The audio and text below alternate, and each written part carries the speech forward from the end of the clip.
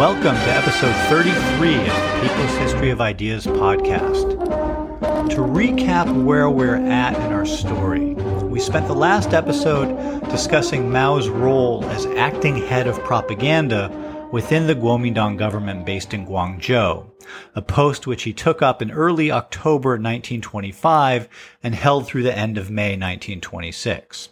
Before that, Mao had spent the summer of 1925 in his home province of Hunan, where he discovered the revolutionary potential of the peasantry. As we discussed in episode 28, while in Hunan, Mao began to think about how the peasants had the potential to become the main force for revolution in China. Which brings us to what we're going to be talking about in this episode. While working as head of propaganda, Mao published his first major work where he began to lay out his new strategic thinking on how the Chinese Revolution should be based on the peasantry.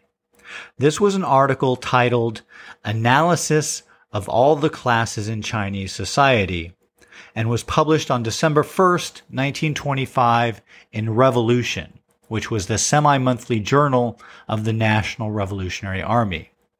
Here's how Mao posed the problem he was tackling in the first paragraph of the article. Who are our enemies? Who are our friends? He who cannot distinguish between enemies and friends is certainly not a revolutionary. Yet to distinguish between them is not easy. If the Chinese Revolution, although it has been going on for 30 years, has achieved so little, this is not because its goal was wrong, but entirely because its strategy has been wrong. The strategic error has consisted precisely in the failure to unite with real friends in order to attack real enemies. The reason for this failure is the inability to distinguish clearly enemies from friends. A revolutionary party is the guide of the masses. No army has ever been known to achieve victory when its chiefs have led it in a false direction. And no revolutionary movement has ever been known to succeed when the Revolutionary Party has led it in a false direction. We are all members of the Revolutionary Party, all leaders of the masses, all guides of the masses. We cannot but ask ourselves, however, do we have this capacity? Will we not end up by leading the masses onto an erroneous road? Will we definitely achieve success? To ensure that we will not lead the masses astray and will definitely achieve success, we must pay careful attention to the very important question of strategy. In order to determine this strategy, we must first distinguish clearly friends from enemies. The manifesto of the First National Congress of the Kuomintang proclaimed this strategy and traced the boundary between our enemies and our friends. But this declaration was very concise. If we want to understand this important strategy and to distinguish our real enemies from our real friends, we must make a general analysis of the economic status, the class character, and the numerical strength of the various classes of Chinese society, as well as of their respective attitudes toward the revolution. End quote. So, in this introductory paragraph, what Mao does is he basically says, look, we're not following the right strategy. What if we were to take a step back, analyze all the classes in Chinese society from the standpoint of what their attitude is toward the revolution, and then craft a new strategy based on what that analysis of classes in China tells us? Which, then, is what Mao proceeds to do with the rest of the article. Then, at the end of the article, he provides a handy chart with 3 columns in which he lists the various classes, their numerical strengths as he estimated them, and their attitudes toward the revolution. In just a minute here, I'm going to read off this chart to you because it does such a concise job summing up what Mao says in the rest of the article. But before I do, I want to mention that some of the terminology that Mao uses in this article is different than what Mao will use later on to discuss the same social classes. For example, in this article, Mao uses the term big bourgeoisie to refer to people who fall into 2 separate classes, which he would later distinguish from each other: the landlord class and the comprador class. Comprador being the term used for the Chinese capitalists who were very closely tied to foreign capitalists and who managed foreign capitalist interests in China. And to muddy waters a little more, in the version of this article that was republished in the selected works of Mao Zedong as analysis of the classes in Chinese society after the victory of the revolution, the article was edited to be more consistent with the terminology which came to predominate later in the revolution. The main reason for this editing was because this article and some other important early works of Mao's were later used primarily for ongoing ideological education. What that meant was that it made more sense in the minds of the people in China guiding this ideological education to replace Mao's earlier language with language which was more correct according to the understanding which they wanted to impart. So, rather than big bourgeoisie, the more precise and, from a Marxist perspective, more accurate terms comprador and landlord were used. There's also some cleaning up of some stylistic language as well. And the big bourgeoisie isn't the only term that this happened with. It just happens to be the term I'm using as an example here. But because we're studying the historical development of Mao's thinking in this podcast episode, it makes much more sense for us to use the terms that Mao used at the time and not those which appear in Mao's selected works. Listeners who have Mao's selected works at hand may notice that the chart I'm about to read from does not even appear in the version published there, and that a different date of publication is given for the article. It was only in the 1980s that Chinese historians discovered that the article was originally published in December 1925, not in March 1926. As had been thought when the selected works were published. So, with that historiographical bit of housekeeping taken care of, let's see what Mao had to say about the different classes in Chinese society and their attitudes toward the revolution. All right, this chart has 3 columns. As I said earlier, the columns are class, population, and attitude toward revolution. The first class mentioned is big bourgeoisie. The population given is 1 million, and attitude toward revolution, extremely reactionary. The next listed is middle bourgeoisie. The population given is 4 million, and the attitude toward revolution listed is right wing is very nearly counter-revolutionary. Left wing can join the revolution at times, but will compromise with the enemy. As a whole, semi-counter-revolutionary. And we'll talk a little more about what was meant by middle bourgeoisie in just a second here. The next class Mao lists here is the petty bourgeoisie, which he actually divides into 3 different categories. First, there are the well-off elements, in parentheses listed as right wing, with a population of 15 million, and its attitude is, in normal times, close to the semi-counter-revolutionary attitude of the middle bourgeoisie. In times of war, can go along with the revolution. Next are the self-sufficient elements, in parentheses, center, population 75 million, and its attitude is, in normal times, neutral. In times of war, joins the revolution. And last, the non-self-sufficient elements of the petty bourgeoisie, in parentheses listed as left-wing, population 60 million, and its attitude towards revolution is welcomes it.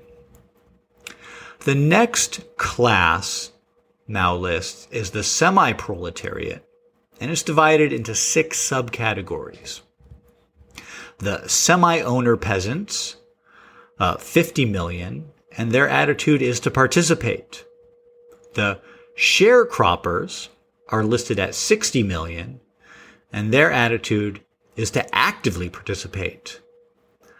The poor peasants are also 60 million, and their attitude is to struggle bravely. You have handicraftsmen with 24 million. Their attitude is listed as the same as sharecroppers, which was to actively participate. Shop assistants, 5 million, same as sharecroppers, and street vendors, 1 million, same as poor peasants. Poor peasants, remember, their attitude was to struggle bravely. This gives a total of 200 million in the semi-proletariat. And then finally, Mao lists the proletariat, which he divides into 4 categories. The industrial proletariat of 2 million, its attitude is the main force. The urban coolies with 3 million, listed as also main force, second to the industrial proletariat. The agricultural proletariat with 20 million, their attitude is to struggle bravely. And then finally, the lumpen proletariat with 20 million can be led to become a revolutionary force. And the total of the proletariat then is given as 45 million. Okay, let's let Mao conclude this piece in his own words. Who is our enemy? Who is our friend? We can now answer these questions. All those in league with imperialism, the warlords, the bureaucrats, the comprador class, the big landlords, and the reactionary intellectual class, that is, the so-called big bourgeoisie in China, are our enemies, our true enemies. All the petty bourgeoisie, the semi-proletariat, and the proletariat are our friends, our true friends. As for the vacillating middle bourgeoisie, its right wing must be considered our enemy. Even if it is not yet our enemy, it will soon become so. Its left wing may be considered as our friend, but not as our true friend, and we must be constantly on guard against it. We must not allow it to create confusion within our ranks. How many are our true friends? There are 395 million of them. How many are our true enemies? There are 1 million of them. How many are there of these people in the middle, who may be either our friends or our enemies? There are 4 million of them. Even if we consider these 4 million as enemies, this only adds up to a block of barely 5 million. And a sneeze from 305 million would certainly suffice to blow them down. 395 million unite. End quote. So, just to clarify what's meant by the middle bourgeoisie here, these were basically the Chinese capitalists who weren't representatives of foreign capital in China. And here we can see Mao drawing on the experience of the May 30th movement in Shanghai. If you go back to episode 26, you'll recall that we saw over the course of the May 30th movement a whole process where the Shanghai Chamber of Commerce, representing Chinese capitalists in Shanghai, supported the strike against Japanese and British capital initially, but later, once the movement was over, it moved against the leaders of the strike and supported cracking down on the Communist Party and other working class activists.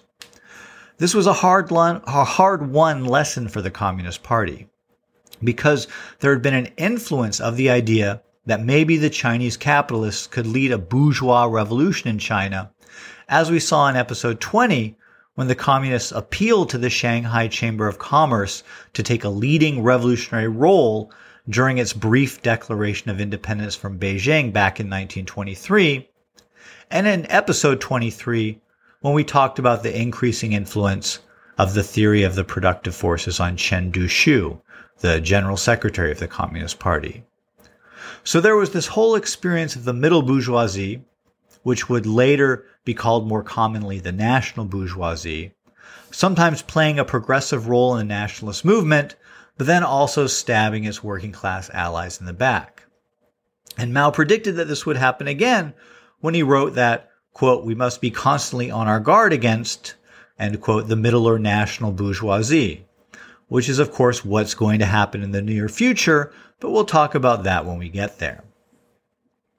But the overall takeaway from this article was that of the number of allies of the revolution whom Mao enumerated in this article, the overwhelming majority were peasants or rural proletarians.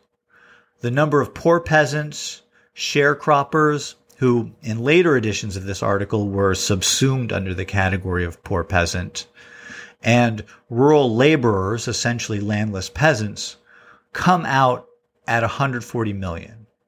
When you add in semi-owner peasants, essentially you get 190 million. Another 100 million owner peasants are included in Mao's petty bourgeois category here, which brings the total to 290 million peasants. So, if Mao was saying the main problem of revolutionary strategy, which the Chinese revolutionaries had failed at, was figuring out who their friends were, it's not hard to see that what he really meant was that the Chinese revolutionaries needed to go out and work with this reserve force of almost 300 million, which it really had not tapped. But the idea that the Communist Party should mobilize the peasantry was not a new idea. As we saw back in episode 13, and again in episode 23, Li Dazhao had always felt that the peasants were important. And, formally at least, the idea that the Communist Party should mobilize the peasantry was widely accepted.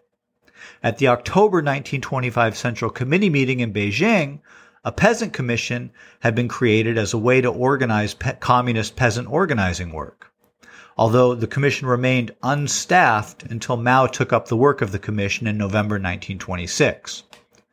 What this shows is that, while there was a communist commitment to peasant organizing, it was not prioritized. Now, some communists have been involved in peasant organizing under the auspices of the Kuomintang. You also might have noticed that our discussions of the role of the commissars in the two eastern expeditions in Guangdong province in 1925, for instance, did involve some mobilization of peasants. In the near future, when we get to talking about Mao's work as he dives into peasant organizing, we'll talk about how that work had already been developing before Mao got into it. So, while the idea that communists should organize and mobilize peasants was not new, what was new in Mao's analysis of all the classes in Chinese society was that Mao was saying that the strategy for revolution should be based on mobilizing the peasantry. Now, Mao implied this strongly, but did not say it explicitly in this work. What Mao said was that A, our strategy has been wrong, and B, the largest number of people, by a huge margin, who will support the revolution are the peasants. It wasn't hard to draw out the implications of what Mao was saying. And Mao quickly did become more explicit in saying that the Chinese Revolution would be a peasant revolution. In Mao's resolution concerning the peasant movement, which he put forward at the Second Kuomintang Congress in January 1926, we talked about Mao's resolution concerning party newspapers from the same Congress in our last episode. Mao said in a very straightforward manner that China's national revolution is, to put it plainly, a peasant revolution. Now, how was Mao's new strategic proposition for the Chinese Revolution received? As I've already mentioned, Mao's going to transition into mainly doing peasant organizing. But we should not take that as an endorsement of his overall strategic vision. Rather, we should read it more as a willingness by party leadership to take advantage of Mao's enthusiasm for peasant organizing by allowing him to head up that branch of work. We'll talk about the specifics in a later episode. But party leadership definitely did not endorse a peasant-based strategy. In the interview that Edgar Snow did with Mao for Red Star Over China in 1936, Mao stated that Chen Duxiu had not allowed Mao's article to be published in any of the Communist Party organs. Now, a historian who has written biographies of both Mao and Chen reports that he couldn't find any evidence that Chen denied publication to Mao, and casts some doubt on whether this is the case. But clearly, Chen did disagree with Mao. Back in 1923, Chen had actually written an article on class relations in the Chinese countryside, which was quite similar in its analysis of the differences between classes to Mao's analysis. Chen distinguished between big, middle, and small landlords, owner-cultivators, owner-tenants, pure tenants, and hired laborers in a way similar to how Mao does. But despite these similarities in understanding the divisions between the classes in China's countryside, Chen drew different conclusions. To illustrate Chen's views, this is a quote from a response that Chen gave to a reader of a communist newspaper who suggested that the communists should develop a mass movement in the countryside. Quote, "The rural communist movement that you call for seems to me a bit romantic. This is because the communist movement must rely on factory workers as its main force. In petty agricultural China, the owner-cultivators constitute more than 1/2 of the population. These petty bourgeoisie, they have an extremely fixed concept of the right to private property. How can they carry on the communist movement? How can the communist movement become a mass movement in the owner-cultivator-dominated Chinese countryside?" End quote.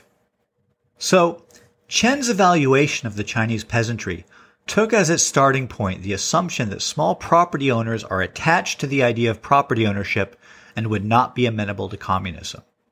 Whereas Mao's starting point was that most of these small property owners were poor and oppressed and were thus amenable to revolt, as he had observed firsthand in Hunan, despite the fact that many of them owned small pieces of land. Chen had made a formal Marxist analysis of the countryside and then drawn what he felt were conclusions about probable attitudes toward communism. Mao made a similar class analysis, but instead focused on how rural poverty had created a rebellious attitude which could serve the national revolution. If one of Lenin's greatest insights had been about the possibility and importance of diverting movements which arose spontaneously so that they would serve the larger goal of communist revolution, Mao appears to have been a much better student of Lenin's than Chen was. Chen's evaluation was shared by the Soviet advisors in Guangzhou. They translated the article into Russian, Mao's article, and published it in the journal that they circulated among themselves and which was also read in Moscow. The Soviet advisors were critical of Mao for deviating from Marxist orthodoxy. They felt that Mao was evaluating the classes based more on their potential for rebellion than on their relationship to the means of production. To me, this criticism seems to miss the point, to almost treat as invalid an analysis whose avowed purpose is to analyze revolutionary possibilities instead of just making a formal, basically academic, analysis of the classes in society, and then, I suppose, coldly drawing conclusions from that starting place. It is, frankly, an odd criticism to be made by people who had been sent to China to make a revolution, and demonstrates the continuing, or perhaps growing, influence of the non-revolutionary use of Marxism as a method of analysis divorced from revolutionary initiative, which characterized the Second International. For more on that, see episode 15. One aspect of this criticism of Mao was that Mao connected levels of poverty with potential for rebellion. Funnily enough, if we go back to our discussion in episode 15 of how Marx and Engels and then Lenin defined the labor aristocracy, we can see that they modified their sense of the revolutionary potential of the proletariat based on the possibility that sections of the proletariat could essentially be bought off. So we can see that for Marx, Engels, and Lenin, one's position in relation to the productive forces was definitely not enough to classify any group of people as revolutionary, but rather political considerations came into play as well, some of which are in fact contingent upon a sense of relative privilege or poverty. And it's probably not a coincidence that when we ran into these ideas in episode 15, it involved Lenin using Marx and Engels to polemicize against the non-revolutionary use of Marxism by the Second International. Similar ideas were clearly influencing Chen Duxiu and the Soviet advisors. And for more on the specifics of how Chen Duxiu was influenced by the theory of the productive forces, see episode 23. In fact, Mao's ideas would run up against deterministic and non-revolutionary articulations of Marxism all the way up until Mao's death in 1976 and beyond. So it's fitting that Mao's first major work on revolutionary strategy, a work which can be considered the beginning of Maoism in a certain sense, was already being criticized in terms which relied on an interpretation of Marxism which removed the revolutionary heart from the theory. Okay, I think that's a good place to wrap things up for this episode.